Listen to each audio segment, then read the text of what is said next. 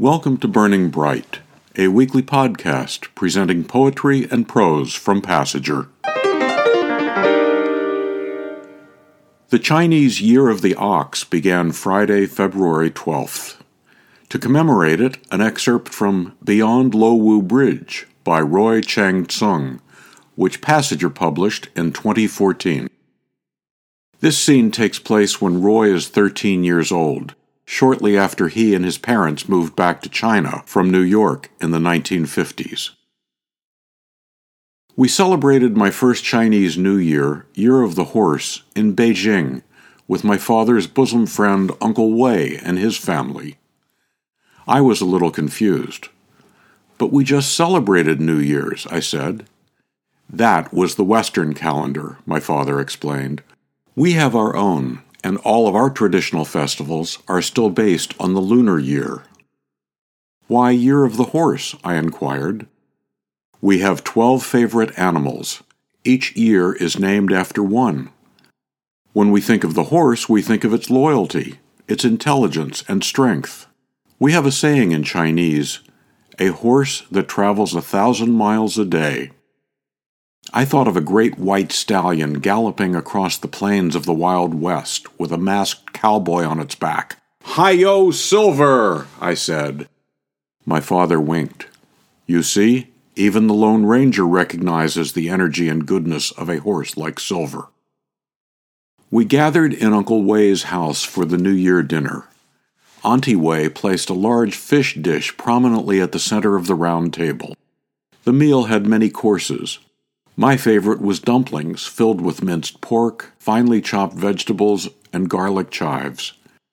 Each dumpling was a sealed packet with all the goodies of the filling retained inside, juicy and tender, tasty and fragrant.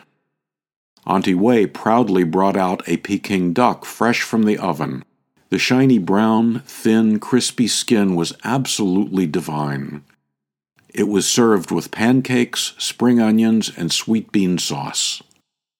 Uncle Wei got out a carving knife and sliced the duck in front of us, just like a chef in the famous Peking duck restaurant in the old city's Front Gate Street. The last course was dessert. "Ah, glutinous rice cakes from the South," exclaimed Uncle Wei, who was a northerner. My mother's face lit up. "Yes, we always had them for New Year in my hometown down south." Uncle Wei raised a cup of wine to my father. "Welcome home, old brother." And to everyone he said, "Happy Year of the Horse. May all of your wishes come true."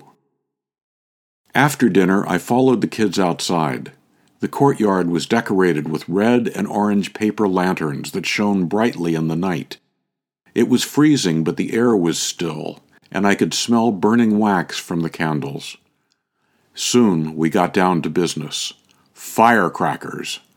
We loved the ancient New Year tradition of lighting firecrackers to scare away evil spirits.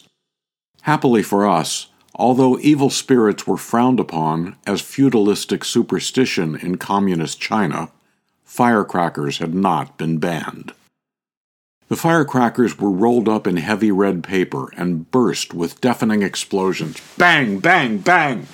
Uncle Wei rushed out of the house. "Not in the courtyard. Let's do it outside." Symmetrically built along the north-south axis, the entire housing compound was private, enclosed with a large, heavy gate at the entrance. The gate had a fresh coat of red paint. 2 lanterns hung on either side of the entrance. Uncle Wei inserted one end of a long rod into a hole in the entrance post and hung up a string of braided firecrackers. Everyone stepped back as he lit the long fuse. The crackers popped and banged in a series of blasts and flashes. The acrid smell of burning black powder filled my nostrils. The kids jumped up and down with glee. "Look what I brought!" exclaimed Little Four, a neighborhood boy. He pulled out a skyrocket. "Hooray! Hooray!" we all yelled. "Over there, please." Uncle Wei pointed to a spot away from the entrance and wall. Little Four planted the little skyrocket on the ground, and we formed a circle around him as he lit the fuse. The tiny flare snaked its way along the fuse. Little Four plugged his ears just as the spark reached the rocket. Pow! The little rocket shot straight up into the air with a trail of sparks. Then a distant pop, followed by several more. Red, orange, white, and green sparkling shapes lit up high above in the starry sky and blossomed into magnificent chrysanthemums. Then laughter and the clapping of little hands. Cheers and hoorays. My father beamed with delight as he stood next to Uncle Wei. For a moment, I forgot all about New York City. A Chinese New Year excerpt from Roy Cheng Tsung's book Beyond Lo Wu Bridge. To buy Beyond Lo Wu Bridge, or Roy's new memoir, Oxhorn Bend, or to learn more about Passenger and its commitment to writers over 50, go to passengerbooks.com. You can download Burning Bright from Spotify, Apple and Google Podcasts, and various other podcast apps. For Kendra, Mary, Christine, Roseanne, and the rest of the Passenger staff, I'm John Shore.